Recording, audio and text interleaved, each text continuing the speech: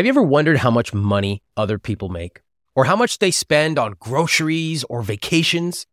Well, for the last month, I have been getting hundreds of real spending plans from readers all over the world, all different income levels, all different ages. And each week in my newsletter, I select one to critique. I'll show you how much they make, how much they spend, how much they save and invest, all of their real numbers, plus what I would do if I were in their situation. If you've ever wanted a peek into what real people are spending, make sure you're signed up for free at iwt.com/podcast newsletter. I'll show you a new spending plan every Saturday at iwt.com/podcast newsletter. Do you notice on this show that a lot of couples fight about the price of ice cream or a $20 Amazon purchase? And one of the primary reasons for that is that their fixed costs are just too high. We've seen 70%, 83%, even 125% fixed costs on this show. Now, of course, I recommend they work to get those costs down, cut subscriptions, pay off debt, cut their groceries, maybe even their housing costs or car. But frankly, the price of toothpaste is the price of toothpaste. Everybody's basically paying the same amount. So naturally, as your income goes up, your fixed cost percentage will go down. If you want to know how to increase your income, you should come to my next live coaching call.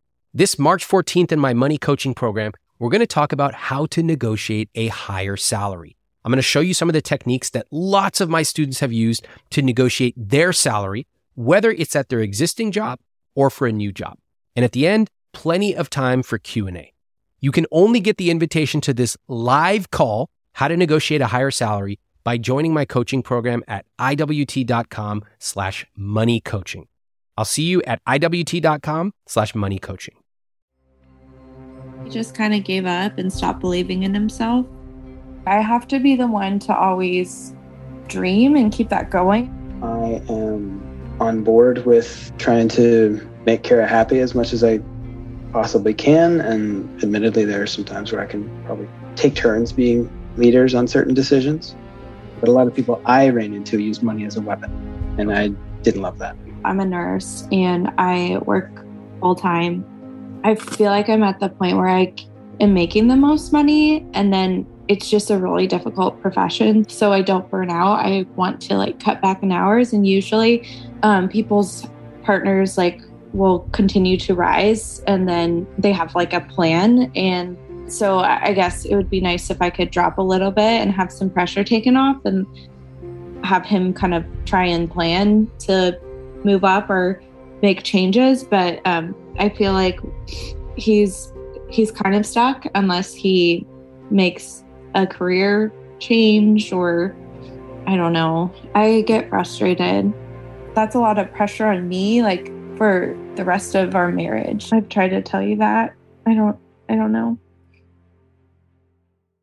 Kara and Sean make $150,000 together. She makes $100,000 and he makes $50,000. They've been married for 5 years. They're new parents, and they are frustrated with money. Well, Kara is. She's frustrated that Sean has been stuck at a job for the past 5 years with no path to a promotion. And when I asked Sean about it, he just sounds apathetic. He's passive, and he doesn't take ownership of his career. In fact, when Kara tries to talk to him about it, he avoids it. Honestly, this was a frustrating episode for me. I don't mind people who are in financial trouble, and I know that very few of us learned this stuff as we were growing up. But the one thing I can't take is being passive with your life. And if you come on my show to talk to me, I expect you to have questions. I expect you to take ownership. So today, at one point, I actually lost it with both of them. I really want to help Kara and Sean, but I can't do it for them. I want you to listen in to hear what happens. And of course, there will be a follow-up at the end. By the way, when we start talking about their numbers, you're going to hear where their income is going. Before they came on the show, I had them fill out a conscious spending plan. You can get a copy of that conscious spending plan to fill out yourself at iwt.com/episode 48. I'm Ramit Sethi, and this is I Will Teach You to Be Rich. Kara, what is a time in the last month or two where you did not feel on the same financial page as Sean? This week, actually.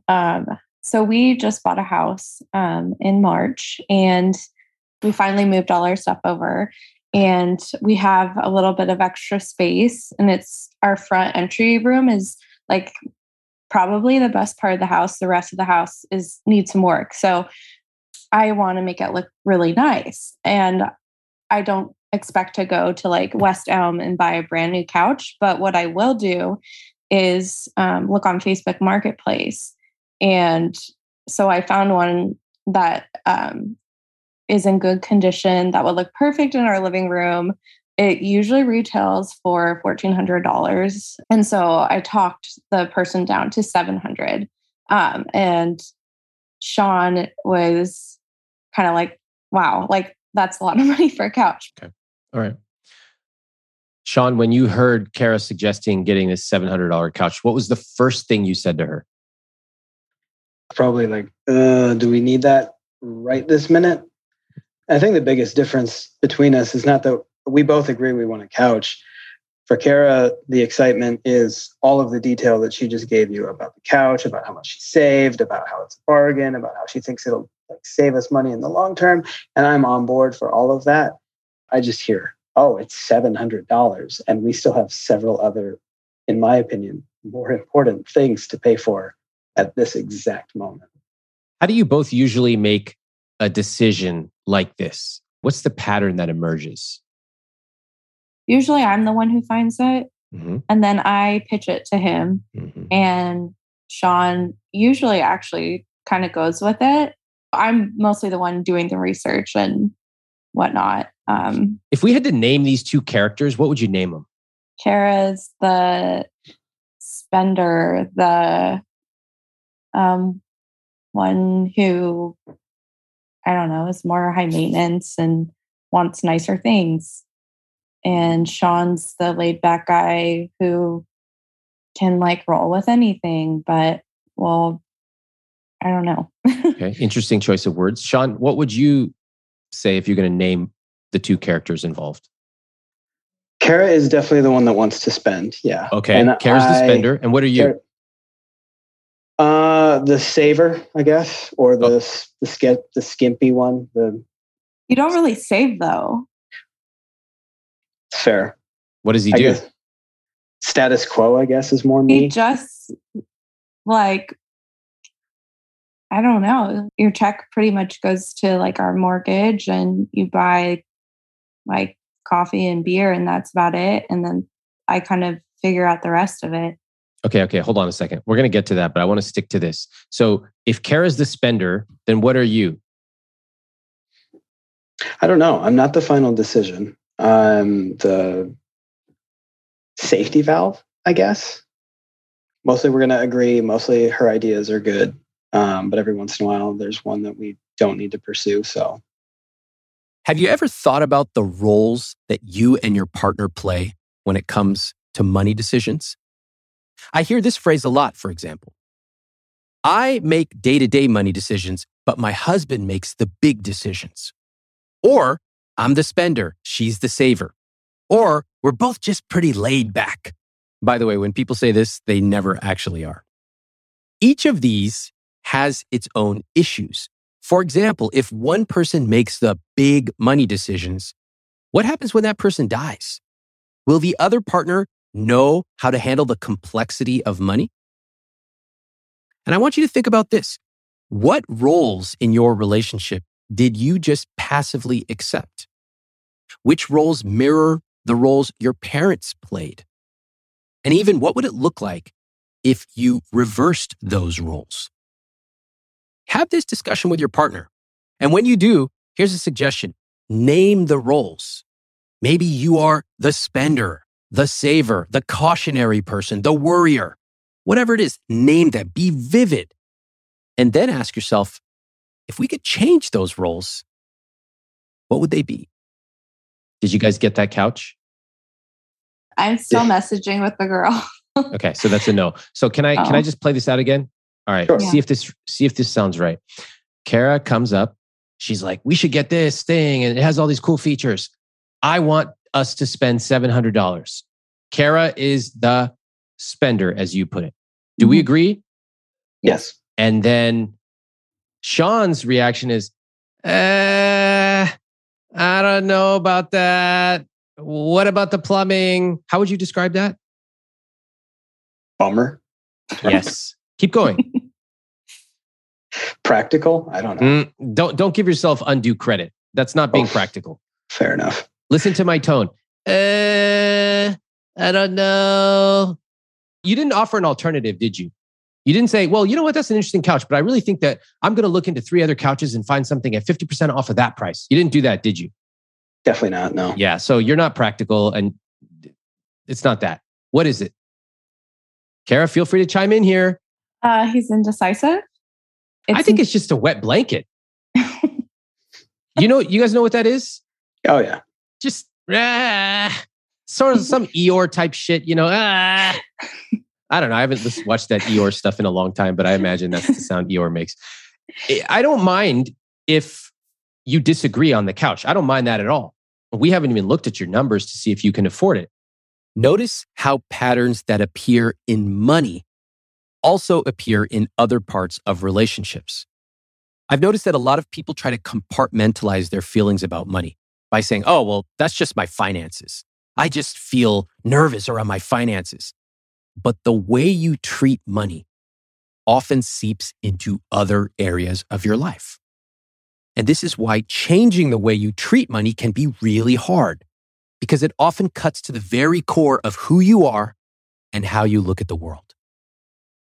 Kara, go ahead. Looks like you just had an idea. I feel like I'm the leader, the one who creates the dreams, and then he kind of just goes with it and has no input. And so describe that in a word. Like careless. Careless. Okay. Or what does that mean? For you or for me? Like, I don't know. Like it doesn't really matter to you. I don't know. Is that fair? That nothing matters to me? No, that's not fair. What would you say instead? If she's the leader, what would you describe yourself as?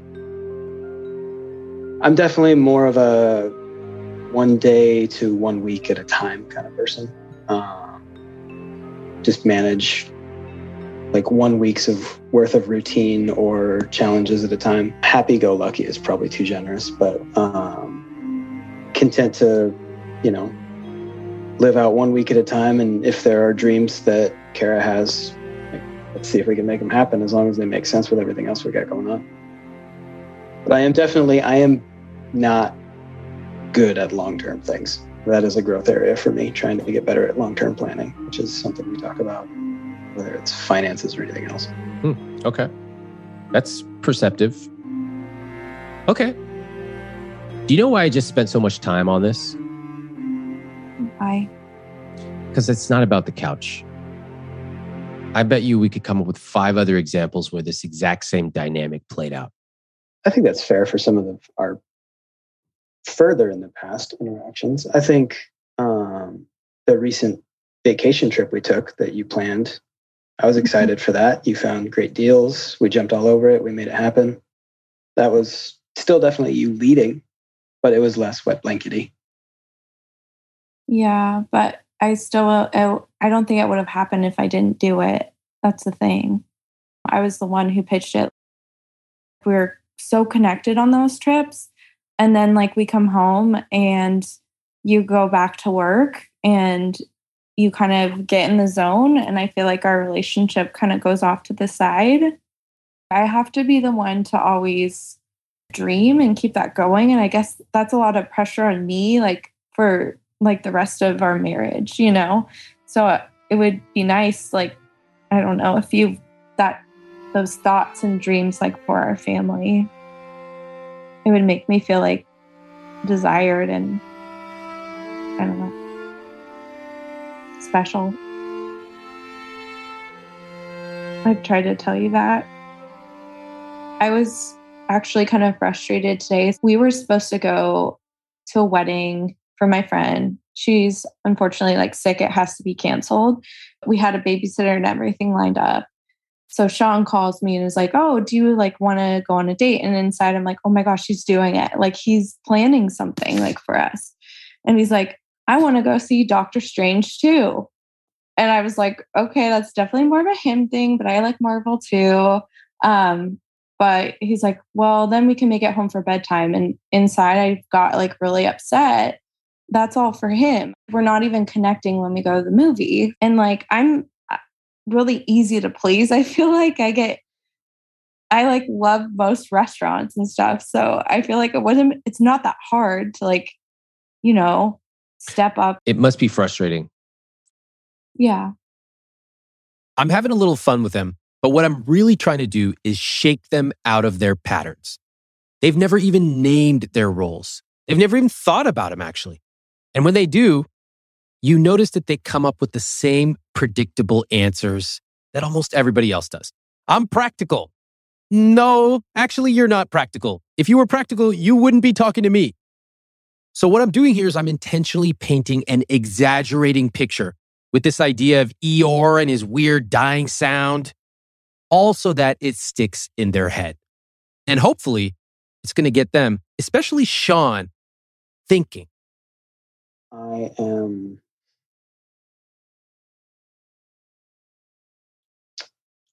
on board with trying to make Kara happy as much as I possibly can. And admittedly, there are some times where I can probably step into more of a,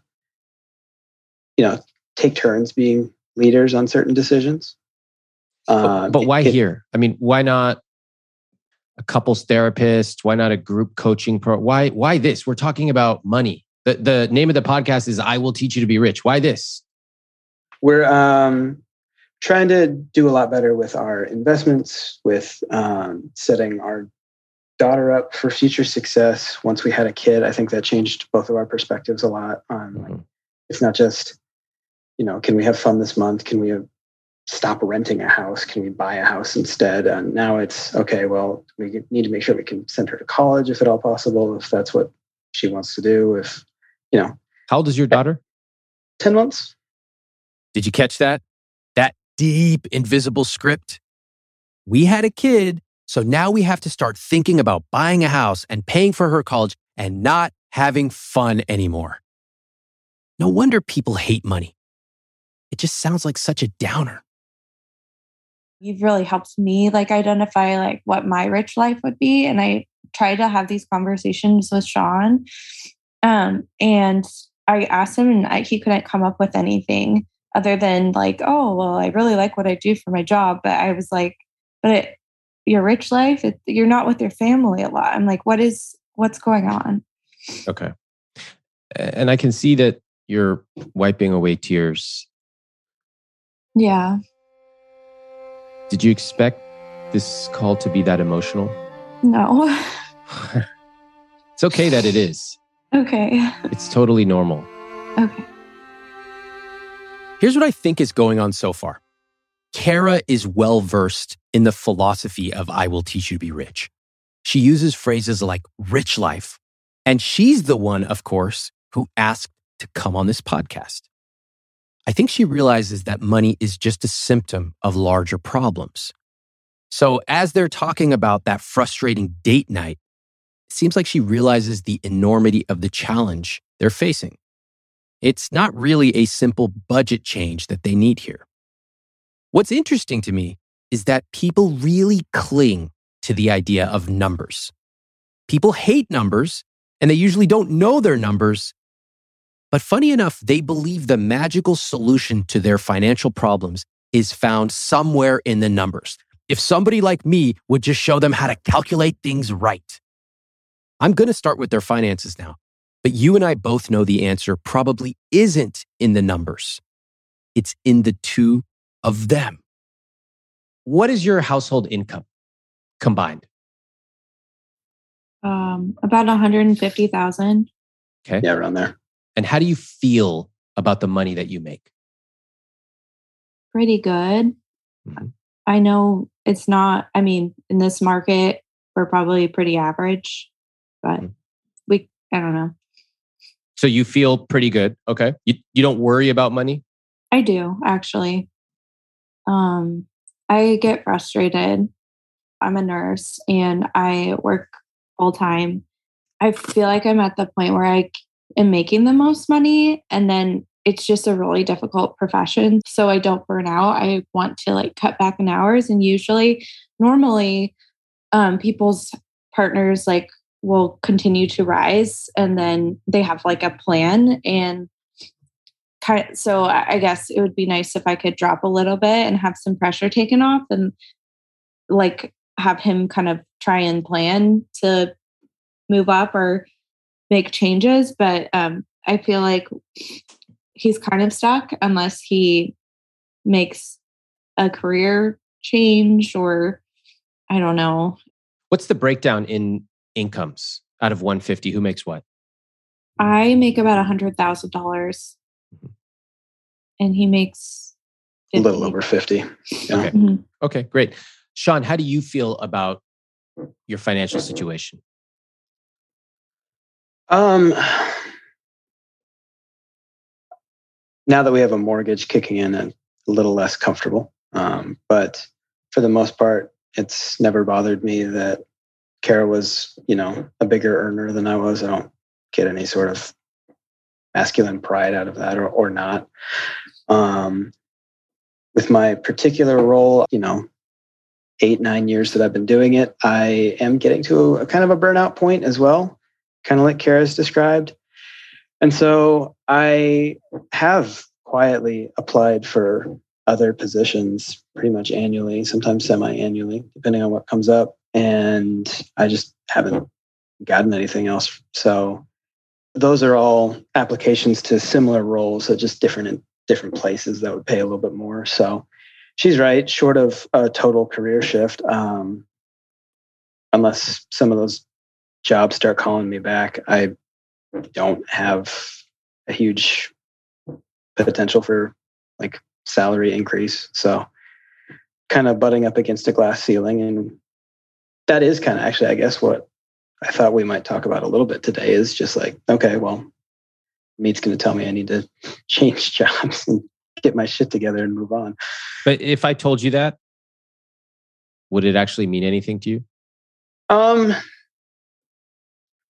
I think so, yeah, because I mean, it means something to me when Kara says it too. Like I have been looking for new roles. I have applied to larger companies for similar positions, which I mean, even if it's a lateral move, it's still more salary. Carrie, you just rolled your eyes.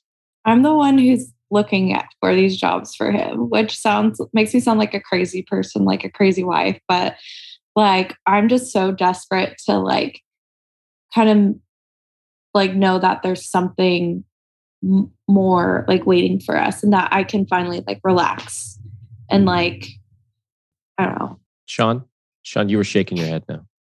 I don't agree with that totally.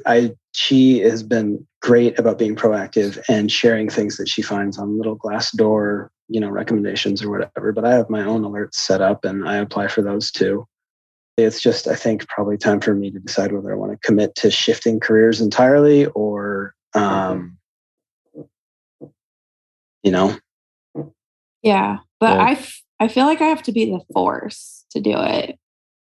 Because if you don't, then what happens? We're stagnant.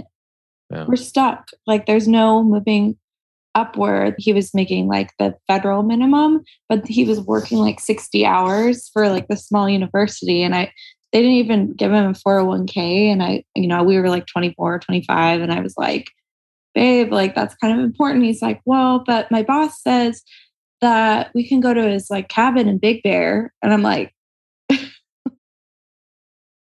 Okay, let's talk about that 401k cabin example. I can understand the frustration of Kara. She goes, hey, like, that's kind of important. He responds with the cabin example, which is really code for, I don't want to think about that right now because deep down, I know you're probably right, and it makes me feel embarrassed not to know this. Now, the wrong way to handle this is to point a finger and say, hey, a 401k is really important. Seriously.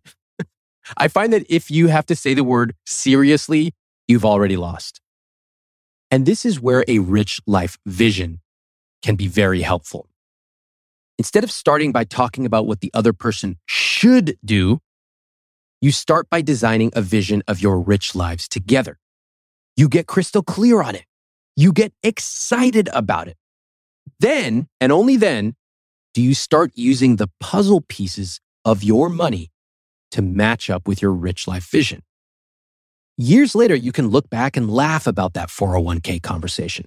And you can smile about the conversations you had that were worth hundreds of thousands of dollars. And you'll never have to fight over a $700 couch again.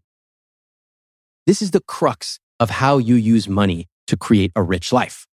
I'll be talking more about this in my upcoming programs, so be sure that you're following me on social media and my newsletter. Now back to Sean. I wanted to know where his apathy of money comes from. He tells me that he grew up poor in the rural Midwest, and then he moved to Southern California at the age of 10. What things surprised you about money culture in Southern California versus the Midwest? It's a lot more talked about. It's way more in your face. It's a status symbol. Like what?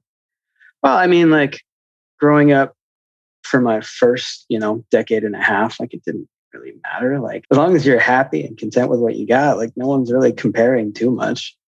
But you get to SoCal at that time, maybe it's just the kids, maybe it is a coastal elitism thing. I don't know. But I guess at the time I did not see a way to catch up. And rather than feel sad or depressed about that, I just decided, I'm not going to be disappointed, but I also going to just lower my expectations for now. Thank you for that. Another way that I would look at it is I knew that I was never going to be able to catch up. So I opted out of the game altogether. Yeah. Would that be fair? Yeah. Okay. Kara, what do you think about this? Yeah, I feel like he just kind of gave up and stopped believing in himself. He thinks of himself less than other people. In social psychology, there's a concept called cognitive dissonance. If you hold two different ideas, like I'm a hard worker, but I can't ever catch up to these rich Southern California kids, you have to find a way to reduce the dissonance. You could double down and work hard, studying harder to get into college with the belief that your hard work will eventually enable you to make more. Or you could opt out of the game altogether and say, I can never catch up, and I don't want to play that game anyway. To make that easier to swallow, you could add on a nice cherry on top, saying something like, those people who drive nice cars are actually deeply unhappy inside anyway. Once Sean realized he would never be able to catch up to the Southern California kids with their fancy cars and designer clothes, he decided to just opt out of the game altogether. And instead, he focused on sports. It's not surprising then what he chose to do for a living later in life. Listen as he describes the field of work that he chose. And what do we know about the field that you chose to work in, this college athletics field? What do we know about this field as it relates to money? The people that know the right people and are the best at networking, even if they're not the best at the job, they advance and kind of break through the glass ceiling. And everyone else, there's plenty of other people that are willing to do the job, right? Is kind of the opinion of the higher ups, it seems like. So there's a steady workforce of people from behind who are happy to take my job if I burn out or opt out. So you kind of eat shit for as long as you can and hope that you meet the right people and climb the ladder a little bit. And I guess part of it for me is I've done that for almost a decade. I know it's a sunk cost fallacy in some ways. Like I put in all this time. I don't want to give up now, but I don't. I really like what I do. It feels rewarding. And I feel like I've been in it long enough that I should hopefully be getting a couple rungs up on the ladder soon enough. Okay. Okay. And have you got promoted in the last couple of years? My specific position, there's not really a promotion. You're a director, but there's no like director of the directors, right? You're just, okay. You get All right. admin status and you're there. It seems to me that there's kind of a clear connection between your moving to California and your choosing this job. Do you see a connection? Kara, you were nodding very quickly. Go ahead, tell me. Yeah, I think it parallels really well. You're talking about your profession like a similar way. Like, oh, only the top people, like the lucky people, make it to the top. And then I just kind of hang out here and hope, But it's like, what are you actually, I don't know. Let me stop you right there, because you're about to not do yourself any favors the route you're going down. Kara was about to start relitigating her problems with Sean, and I just don't want it. I don't need it. This doesn't mean Kara's a bad person. It's just a groove she's gotten in when she talks about Sean and his career. But this is not the time. Sean is being super open, so I want to encourage him, and I want to hear more. The connection that I see is when you moved to California, you felt you could not catch up, as you put it, and you chose a safe industry where you had some personal passion, yes, but you wouldn't have to compete. And it's safe. You're probably not going to be fired from your job, I'm guessing. It's safe. It's fine. It may not have the highest potential for advancement, but you like it and it's a nice, good job. Do you care about making more money? In the sense that it will give Kara peace of mind and provide for our family long-term, yes. In the sense that it gives me any extra happy feeling at the end of the day with a certain number attached to my name, no. Yeah. Okay. I care more about providing for others than I do about I have this next to my name at the pay stub. So you said if it makes Kara happy, but Kara told us point blank she wants you to advance and she's frustrated that you've been at this job. So you're not making her happy by staying at this job. Yeah, we've definitely had that conversation. So then make the connection for me, because you said, I don't care about it for myself. I don't care about the status, but I want to provide and I'll do if it makes Kara happy. But Kara does not feel provided for and she's not happy.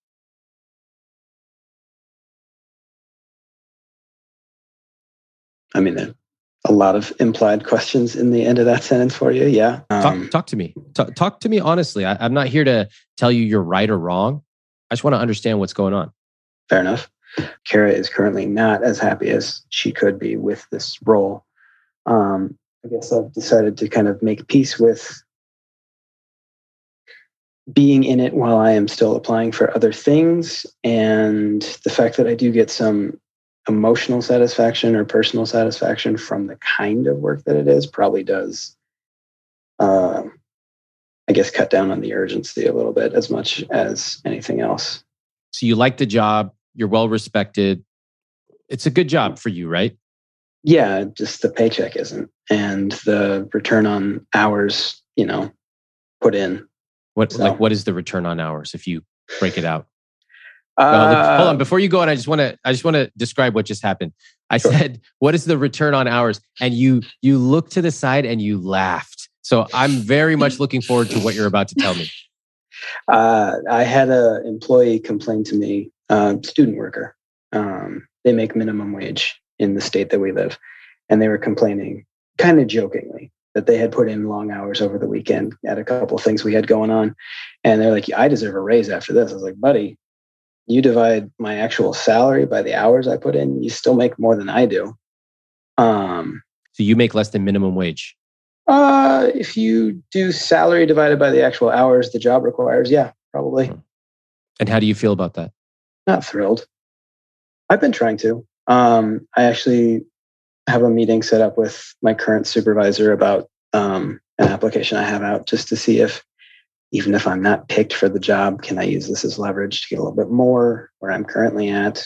And how let's say it goes well. How much would you go from, you're making roughly 50K, how much do you think that you might get an increase of? I think realistically, the most I could probably expect for an annual bump would probably be 10. So 10, from 50 to 60. Okay. That's not bad. 60K? It's not nothing. It's not Kara? nothing. Kara's like itching to say something here. Kara, go ahead. She wants more. I mean, yeah, if I had a crystal ball, I just know that I don't want to drop like where we're at. And so I won't cut my hours back, and I'll pick up overtime and all these things to like make sure like the three of us have this like, good life. I think in some ways, just because I'm trying to juggle a bunch of other things that make our family happy and comfortable, there are other jobs that I see posted around the country that would be better opportunities for our family. Mm-hmm. But the place that we currently live, aside from my paycheck and my take home, is a really happy compromise of family around in the area, a climate that we enjoy, friends that we can lean on, a certain amount of free childcare that we can expect depending on who we're asking. And so that's a very logical answer. There's other places I could take us to, but then Kara's standard of treatment as a nurse might change. Like where we are at, nursing is a very well-respected profession and it's well compensated. We could go somewhere where I become very well-respected and well compensated, and then really we just flip, and now we're not near family, and now we're not near friends, and we're not happier that way either. I don't think. It's just that we've traded roles at that point. So anytime there's anything that would, even be like a 2-hour commute, if it's a bump for me, I apply for it. But that our options feel limited, I guess, by trying to balance as much of that as possible.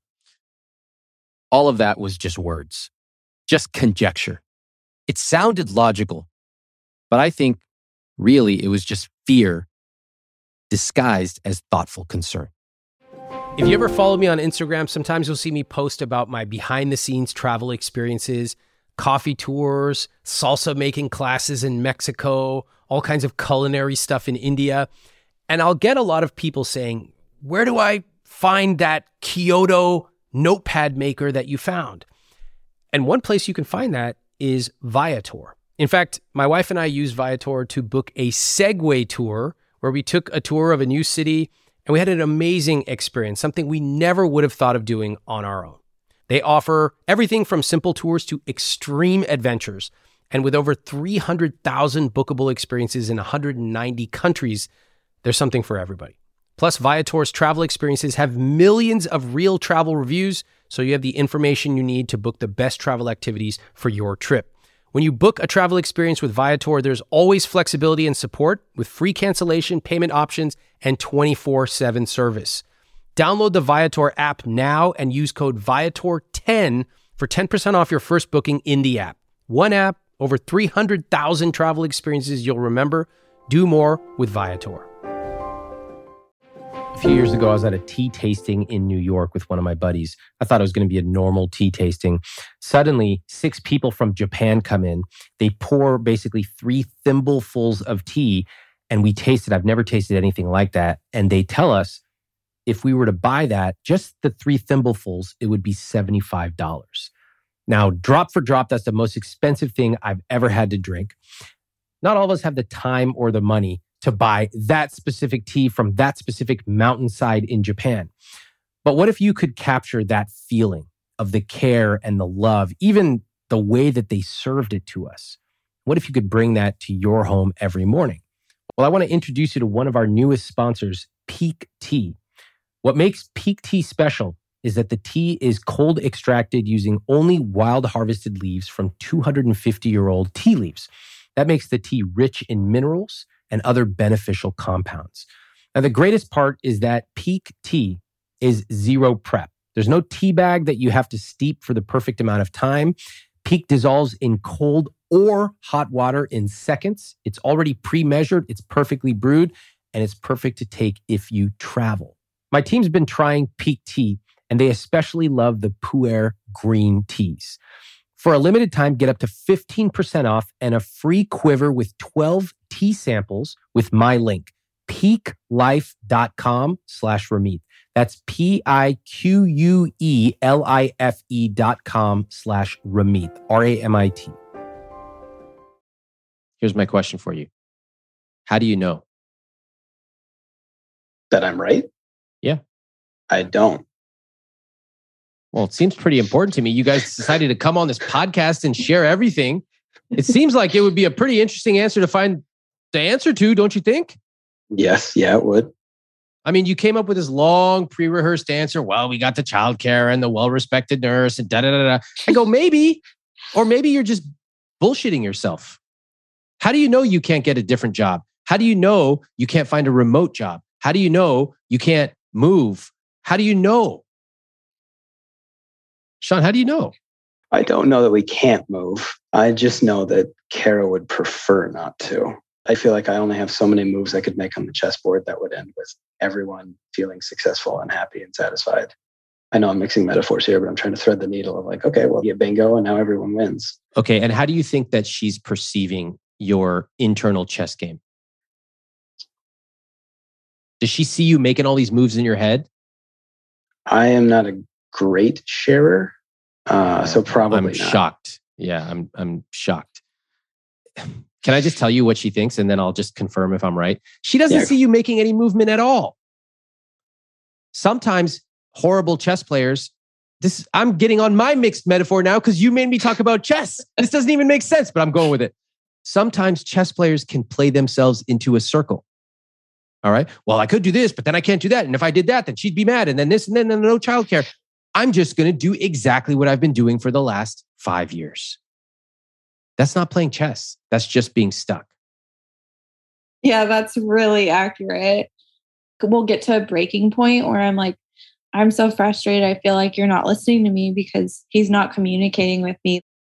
I've found that people are very, very willing to financially support their partners, to emotionally support their partners, if they see their partners proactively making moves.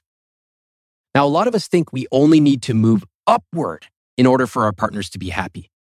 And we get so overwhelmed, we get so focused on perfection that we get paralyzed. But life doesn't only go up. Life goes down. Things happen. You get laid off. You have a sick child or an ill parent, or something happens. In reality, you do not only have to be making upward moves.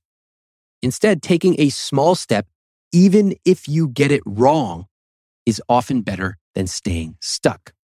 Momentum really matters. It seems like the two of you have different visions on what your life is. Would that be fair to say? Yes. I remember actually like describing, so my aunt and uncle, they are probably like upper middle class, and he's like Upper middle class. Okay. Well, this is juicy. Hold on. So just to describe what just happened. She goes, they're upper middle class. And Sean goes, he rolls his eyes and he smiles. Upper middle class. Okay. So Sean, I'm guessing that they are more than upper middle class, according to you? Yeah, they're straight up just upper class. There's no no middle as part of it. They've got a couple $1 million, I'm sure. What a shock. Oh, wow. What's the point you're trying to make, Kara? I was like, well, I kind of like their house. And he was like, whoa. He's like, basically telling me not to ever have those expectations in life. And it made me feel kind of like selfish for like even wanting that. Yeah. Can I tell you something? Yeah. I hate how that conversation went. The one between you two. Sean, do you see why I don't like how that went? I mean, I don't think... For me, on my end, that's probably too limiting, and I'm not giving myself any credit or room to grow. And then on Kara's end, I do still feel like that was, big home run swing. But But what about how your response made Kara feel? How do you think it came up? That's not positive. So there's no reason for me to be that wet of a blanket. Wet blanket. That's exactly what you were. And that's why from the first couple of minutes, I want to just point this tendency out that I'm sure manifests in a million different ways. Kara coming to you and saying, I'm excited about something. And what is she really saying when she talks to you about the couch or this couple? What is she really saying to you beneath it all? I think this is a good idea. I think this is a fun dream. Let's do it together. Yes. It's not even that she wants that couch. It's not that. It's that she wants to engage with you. She's basically crying out for some type of engagement. Talk to me. Engage with me. Get excited with me. And your response instead is what? Usually practical, which is not fun. It's worse than practical. What did you tell her when she said, I like that couple, they're really nice, I'd like to live like that? What was your response? I think we should lower our expectations. Literally, it's the most toxic answer you could give. Not only are you saying, I don't want to engage with you, you're actually telling her your dreams are foolish. The worst thing a partner wants to feel is embarrassed or ashamed around the one person in life they're supposed to be able to talk to honestly. I'm not here to berate you. I want to show you a different way of thinking about money between the two of you, even if you don't see it the same way. So, Sean, how do you think you could do things differently than how you've done it in the past? The wet blanket approach. It's always a work in progress is all. So sometimes I'm better at catching it, and sometimes anything that is deeply part of us probably take the rest of our lives to work on. Yeah. But the fact that I picked up on it in the first 2 minutes is a problem. It's a real problem. That's just a candid outside opinion. It's affecting your relationship. The way you talk about your career is like someone just hoping that they're going to win the lottery. It's like, I hope my boss is going to give me a raise because I really deserve it. You're playing by the wrong rules and you don't even know it. And I think that's what Kara's frustration is about.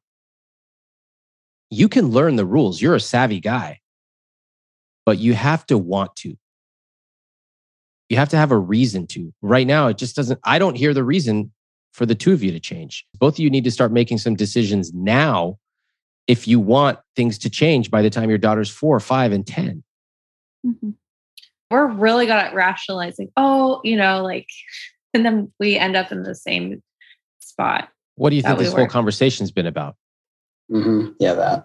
You two are also good at admitting the problems, less so at actually wanting to make a change. Yeah. It's really hard for people to make a change with their money if there's not a pressing reason. Usually, it's one of about 10 reasons. We get married, we have a baby, we bought a house, etc. In this case with Kara and Sean, it doesn't seem like they really have a reason to make a change. And so they haven't. In many ways, it's as simple as that. I decided that the route I was going on was a dead end. So I wanted to move on to their conscious spending plan. And candidly, I don't have a lot of confidence right now because without a reason to change, this is just a bunch of random numbers. But who knows? Let's see where this takes us. I asked them to pull out the conscious spending plan that they'd filled out before the call. You can get your own copy at iwt.com/episode 48. Listen to what happens. All right, let's look at the numbers. So, how do you feel about your spending? A little bit ashamed. Well, I feel like I'll kind of go back and forth where I'm like, I'll get really excited about something and then buy it. And then I feel like shame, like, oh, I kind of went too hard and treated myself or us. And then I'll like just ruminate on like numbers and like, when am I actually going to get to a place like where I can do this and not feel stress. Mm-hmm. And what is the answer to that? I paid off my car, and like I paid off like a good amount of student loans, and I would like log in every day. And I loved seeing like the progress, and it made me feel really good. So I'm now have just $22,000 of student loans versus like $100K. But yeah. Hold on. Why you sound all depressed? It's like pretty amazing. Did you ever celebrate that? No, because I haven't finished. So what? Hold on a second. How old is your daughter again? 8 months? Yeah. Yeah. And when she turns 1, you probably shouldn't have a birthday celebration because she's not dead yet. What kind of logic is that? You know what? I'm going to celebrate for you, and we're all going to do it right now. Okay, you paid off, what, $80,000, $78,000 of debt? Round of applause, please. Can we give her a round of applause? Yes. That's awesome. Take the win. Okay. Yay. Listen, one of my philosophies is to take the win. Mm-hmm. The fact that you've paid off $78,000 and you haven't even taken a breath and given yourself a pat on the back tells me it's not actually about the numbers on this spreadsheet. It's about you. Mm-hmm. It's about how you feel about money. For most of us, money is a source of guilt and shame and insecurity. And even when we're winning, we still operate with the mentality that we're losing. And do you know what we tell ourselves? When I finally do X, then I'll feel better about money. The truth is, the way you feel about money is highly uncorrelated with how much you have in the bank. You've heard millionaires on this podcast who still agonize over a $300 hotel stay. And now here you hear Kara. She's done an amazing job paying off $78,000. And she feels ashamed. Personally, I think she's done an awesome job. So I want you to get in the habit of taking the win. Money should feel good along the way. Otherwise, it won't feel good at the end. With the market like climbing, I was like, we need to do something. So we what was your conclusion? Bought a house. And what made you decide to buy? Looking at other properties that we would have liked to rent and recognizing that those were going to be pretty close to what a mortgage would be based on what we're hoping to continue renting, not wanting to downsize back to like a 1-bedroom apartment. And your mortgage is how much? $3,200. $3,200. Okay. Plus you got your $400 of utilities, insurance, et cetera, et cetera, et cetera. Okay. How do you feel about the amount that you spend on your fixed costs? Stressed. Mm-hmm. It was good before and now it's not. Yeah. So just so everybody knows, we're looking at their conscious spending plan. You guys did the conscious spending plan before. And in this conscious spending plan, I have some recommendations on general parameters, how much you should be spending. And in general, speaking generally here, 50 to 60% of your take-home pay would be a good amount for fixed costs. That would be things like your housing, cars, groceries, things like that. What's your number? 78. Yeah, that's pretty high.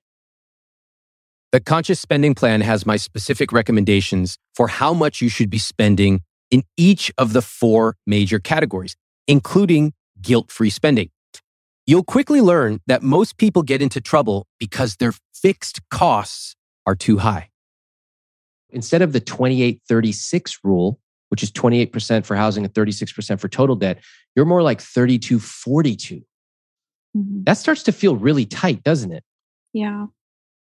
We've been sitting down with an investment advisor through a local church that we started to work with, and then, trying to get more into what. How much does this guy charge you? Please don't tell me a percentage. Oh God. Look at the look on their faces. What is it? 1%? Maybe even 1.5%? Tell me. I think there's a ladder based on performance of the actual accounts. No, it's not on performance. I can tell you that. They don't like to get measured on performance because they fucking suck. But there is a ladder, I'm sure, based on the number of assets you have. That's one of the reasons I started what I do. I don't think everyday people should have to become financial experts to avoid getting ripped off. And I wish you didn't have to go through this, but you did. Luckily, we caught it early. We can make some changes. Okay. So this investment advisor sat you both down and let me guess their first question. What are your financial goals? Yes. Yeah, that sounded right. I'm going to assume that your advisor is charging you 1%. That's a typical scammy amount that an investment advisor would charge you. So let me ask you this, Sean. Mm-hmm. Does 1% sound like a lot to you? I mean, at face value, no. That's a great answer. So how come when you were mowing lawns, you didn't charge Mr. Johnson down the road 1% of his net worth to mow his lawns every week? Oh, I mean, at the time, because I had no concept of 1% of Mr. Johnson's worth. But would he have paid you that? No. It was something that Sean and I felt like it was seamlessly like we were on the same page. Like, yes, do we want to feel secure about our finances and have like this little, I don't know, nest egg for our daughter or whatever, like if something were to happen to us. It's kind of sweet the way you both, the way you put it. Like it was something we did together. I like that. Unfortunately, you made the wrong decision. But the intention was good. That part was good. So why don't we just take the intention and make a better decision? Okay. Sounds good to me. I like the intention of the two of you talking about money. You know what I like even better? What? Is the two of you keeping tens of thousands or hundreds of thousands of dollars for yourself. How about that? Mm-hmm. Look, they got scammed by some church advisor. Fine, it happens. You're going to make mistakes with your money. Better to make them early on and fix them now rather than to wait later in life when those $1,000 mistakes will be much more costly. I don't mind money mistakes. Life happens. Just trust yourself to notice them and to fix them. And so, because you're spending all this money on your fixed costs, what are you not able to do? Fun things. Fun shit. Tell me, like what? What are you not able to do? Think about yourself and think about yourself as a couple. I mean, together, it limits how often we can see my family because they're pretty far removed from us and they're in an area where there's no direct flight at all. So then your option is like 3-day road trip or nothing. Mm-hmm. It kind of affects how generous we can be for holidays or weddings or anything else. We kind of have to start counting the pennies a little bit more. What about the future for the two of you? Do you both want to be doing the same thing you're doing 10 years from now? No. Your daughter will be about 10 years old? Absolutely not. No. Wow, that was a resounding no. Tell me more, Sean. Just want to point out that is the first time I heard Sean speak up that authoritatively on this entire call. Well, I mean, she's only going to want to do more and more things. Like, I want to be able to put her in whatever she wants. Like, she wants to do ballet. She wants to play t-ball. She wants to go to summer camp, whatever. Like, I mean, I can start taking butter sandwiches for lunch. It's only going to save us so much money. So there's got to be some changes. So what are those changes? There's things that we can trim down. Some subscriptions that we don't need, for example. There's probably like what? Ways. I mean, we were paying for YouTube TV, but I was like $5. No, it's 65. It's like $60 a month. $60 a month for YouTube TV? All right, I'm out of touch. Who the hell would pay $60 a month for YouTube TV? YouTube is going to kill me if they hear this. Whatever. $60 is not going to change your life, honestly. It's not really. Yes, you should probably cancel a $60 a month thing because I don't know what the hell you get for that. But that's not going to change your life. Yeah. They're spending nearly 80% of their take home on fixed costs, but Sean's first response is about some YouTube subscription. I have to tell you guys, I lost it here. They're both playing small. And what's worse, they're both being passive, especially Sean. Have you noticed that they've barely asked me a single thing? Seems like they're just waiting for me to magically solve their problems. But when I ask them what they can do, the answer I get back is about a $60 subscription. I've tried talking about the numbers. I've tried talking about their childhood. I've tried talking about their relationship. I've even tried talking about the couch. And this is where I got pissed off. There's no vision here. Yeah, we need a vision. Do you guys want help creating a Yes. vision? Yeah. Do you know how to ask for help? Can you help us? No, you don't. Sean, tell me about that. I'm terrible at asking for help. I've been wondering for the last 2 hours, what am I doing here? Am I going to get asked any questions at all? You know that this is your time, right? Like if I were you, how would I have come on this call if I were in your position and I had the chance to talk to somebody? What would I have done specifically? Honestly, you strike me as the kind of person who would have like 4 or 5 bullet points of, an action plan. How can we put it together? What are the deliverables? How do we get out of this? I would have come in surgical. I would have been like, this guy, I hardly ever get the chance to talk to somebody like this. I'm going to milk him for every last thing he can tell me until he finally says, hey man, enough free questions. It's confusing to me. Okay. We're over time. I don't mind. I'll stay as long as we need to stay. But my goal is to help you guys. But I can't help you two if you don't want to be helped. And right now it seems like both of you just want to be led along some path. And that's not the way this works. That's the entire theme of this conversation is, do you have enough pain to want to make a change? It's still unclear to me. I think we need to fundamentally reconceptualize this dynamic right now. Okay. Right. Okay? You tell me what you need and I will assist you. Okay. All right. I got pretty mad at them. This was also me taking the burden of solving their problems and handing it back to them. Well, I guess I basically threw it back at them. What I really wanted to tell them was, Kara and Sean, your problems are yours to solve. I truly hope you solve them and I'll be here to help, but I'm not going to do it for you. Take ownership or not. It's up to you. Now that I think about it, I wish I had said it that way. You know what else I wish? I wish you could have seen their body language after I lit them up. They literally sat up straighter. Sean finally leaned forward. And finally, they started being honest with me. We have spent a large part of our relationship trying to realize some of Kara's dreams. Like we really wanted to get all that debt paid down. We thought, okay, surely if we pay off all this debt, we'll have all this extra money later for different things. When it comes to our finances, the biggest hurdle for us has been that I don't know what I don't know. I can't even start the learning process because I don't really know what questions I should be asking. I'm hoping that some of this conversation can help me figure out what the heck we're supposed to do instead of like, okay, well, that was clearly not the right answer or not a right answer.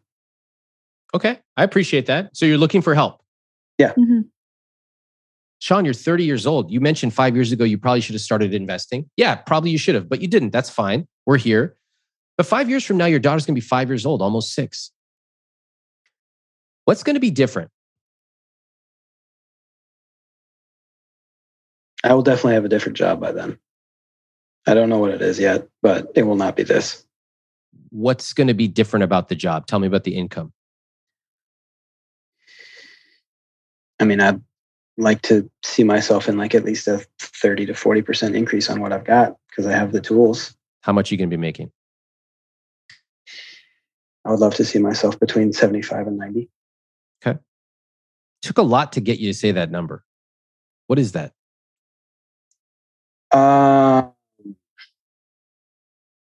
don't know. Growing up with a family that made nowhere near that and still seemed happy, I guess. Mm-hmm. This is a big moment. Sean is designing his own rich life right in front of us. Nobody can get him to do it. Kara couldn't. I couldn't. It has to be Sean. A lot of those people that I ran into, not that all Angelenos are this way, but a lot of people I ran into use money as a weapon. And I didn't love that. Okay. I don't want you to think that if you make more money, that you're going to weaponize it or turn into an asshole. one of the reasons that I talk about money and I share real numbers and other couples is I want people to see that you can make a lot of money and you can be incredibly generous.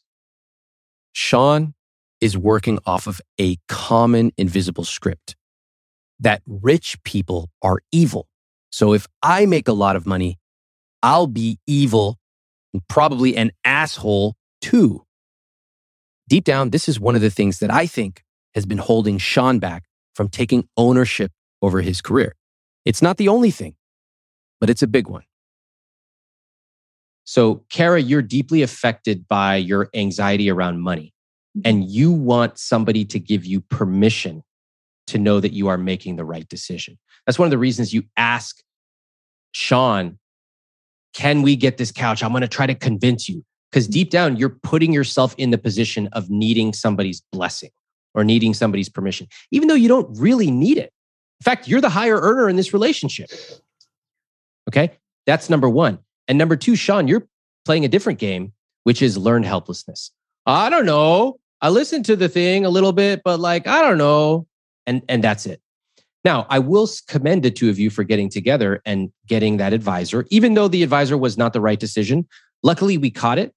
And the two of you came together today. That's awesome too. I commend you for that. So I suggest that you consider making a few changes. The last thing you want to do is to squelch the other partner's dreams. If anything, the answer is to first engage with them. Get curious. Tell me about that. Oh my God, tell me about this couch. So where'd you find it? Okay, and you clear up, put your phone away, visibly set yourself up to be an engaged partner. Tell me about this. But I don't know, if we spill, our daughter's going to spill stuff on it. What do you think about that? Not, our daughter's going to spill stuff. It'll suck. No, our daughter's going to spill. She's a klutz. So what are we going to do when she spills that milk on the couch? And then, of course, Kara's look at that smile. Kara's smiling right now. Left, she's grinning. Kara, how would you react if he said something like that? It won't be a problem because it's stain resistant. Exactly. She's she pulls out like a papyrus scroll. She's ready to break down all the features. Yeah, listen. And it's white, so of course the milk won't show. There you go. Look at this. Okay, see, we can make it fun. Now, I'm not saying you have to get the couch. I am saying there's a way to talk about these things so that you two are partners, not adversaries, and not one person dragging the other by their teeth. Sean, are you on board with this so far? Yeah. Yeah, I am. And I hope, Sean, it's lighting a fire under you to start making more money. Because if you make a lot more, that's going to automatically make this 74% go down. Right. Because your denominator will be bigger. Yeah, right. You're diluting it. Yeah, I get that. Yep. What are you going to do with that money?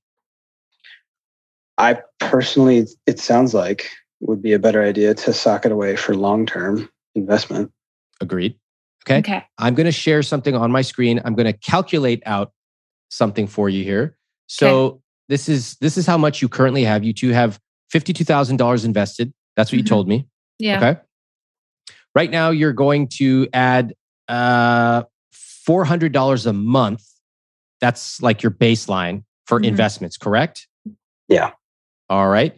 So I'm adding $4,800 a year. I'm going to give you 35 years to grow it just to show you what would happen by the time you approximately retire. And I'm going to assume a 7% interest rate. I know you don't understand where that comes from. Chapter 7 of my book will tell you. Chapter 6 and 7. Okay. So if you just do that, you have $1.2 million. Where did you get this calculator? What's that face you just made, Kara? She looked like I just put some hemlock in her coffee. What was that look on your face? Disbelief. Why is that? I don't know. That's crazy how it can just sit there and then grow that much. I don't know. I know it's like compounding, and that's what we're trying to understand. Mm-hmm. I like that. I would like to make that even higher. So. Oh, you would? Well, really? Well, wow. Look at this. She's just clapping right now. Okay. What do you notice about the dynamic between the two of you right now? We're both smiling, so that's good. Positive. Yeah. Dreaming. Yeah, it seems like you guys are a team. I have to say, it's funny. Most of the time, by the time we're in this, it's like very nuts and bolts. But I actually love watching the two. Look at these smiles. And the two of you are really collaborating together. I really admire it. I was loving their teamwork at this point in the call. You could see it in their smiles. You could see it in their body language. You could hear it in their voices. This is how money should sound when you talk about it. Of course, to get to this point, you have to understand the fundamentals of money, and you have to have some basic numbers in place. If you don't have that, it's no surprise that people fight for their entire lives over $3 questions. Ultimately, I wanted Kara and Sean to realize that they have to find their solution. There's no magic trick I can pull out to fix this. The answer is in changing the way they both treat money, especially Sean. Between the two of you, you can tweak a couple things. Mm-hmm. The changes you made actually already made you $1 million. It's just going to take you a long time to have it. But I don't think you want to wait until you're 65 years old to have money. In your application, Kara, you said, like, I want to live. I want to travel. Ultimately, the biggest driver here is your income. And that is exactly what I wanted us to get to. If I came in here and I tell you, Sean, you got to make more money, you're like, basically, fuck off. I know, but I like my job and my coworkers are nice. But if you have a vision that you created together, then it becomes very clear what to do. How do you both feel right now? At least like we're pointed in the right direction. Yeah. Hopeful that this momentum will continue. And that we'll be united. And I feel the urgency, and I want him to feel that with me. Mm-hmm. I found 3 layers to Kara and Sean's problems. First, the mechanical answer is that they're spending too much on their fixed costs. Second, the more detailed answer is that Sean needs to get a better paying job. And third, the real answer is that they both have to change the way they treat money. And Sean has to take on the bigger part of this. Now, they have a lot of work to do, but they realize they have to do it together. After speaking to Sean and Kara, I asked them to follow up with me in a few days with what had surprised them and what specific actions they were taking based on our call. Kara did exactly that. She'd already gotten rid of their expensive financial advisor, and she had reinvested their money using my system. To read the rest of the changes that Kara made, you can go to iwt.com/follow-ups. But I want to tell you what I heard from Sean. Now, in these follow-ups, I often get pages of details. I got a lot of details from Kara, but Sean didn't follow up with me in a few days like I asked. My team actually had to reach out to him and ask him to follow up. He replied with the following single sentence.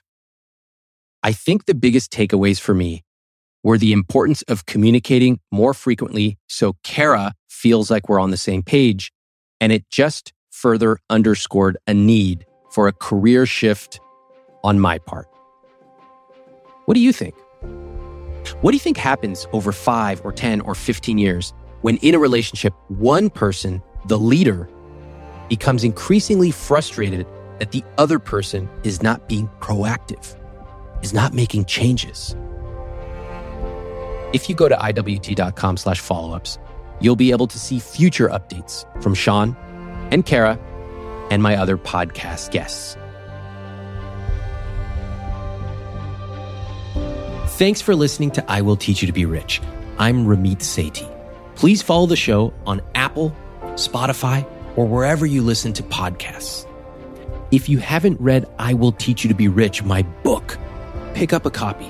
You can get it at any bookstore or any library, and it will show you the specific tactics for how to build the I Will Teach You to Be Rich system into your personal finances.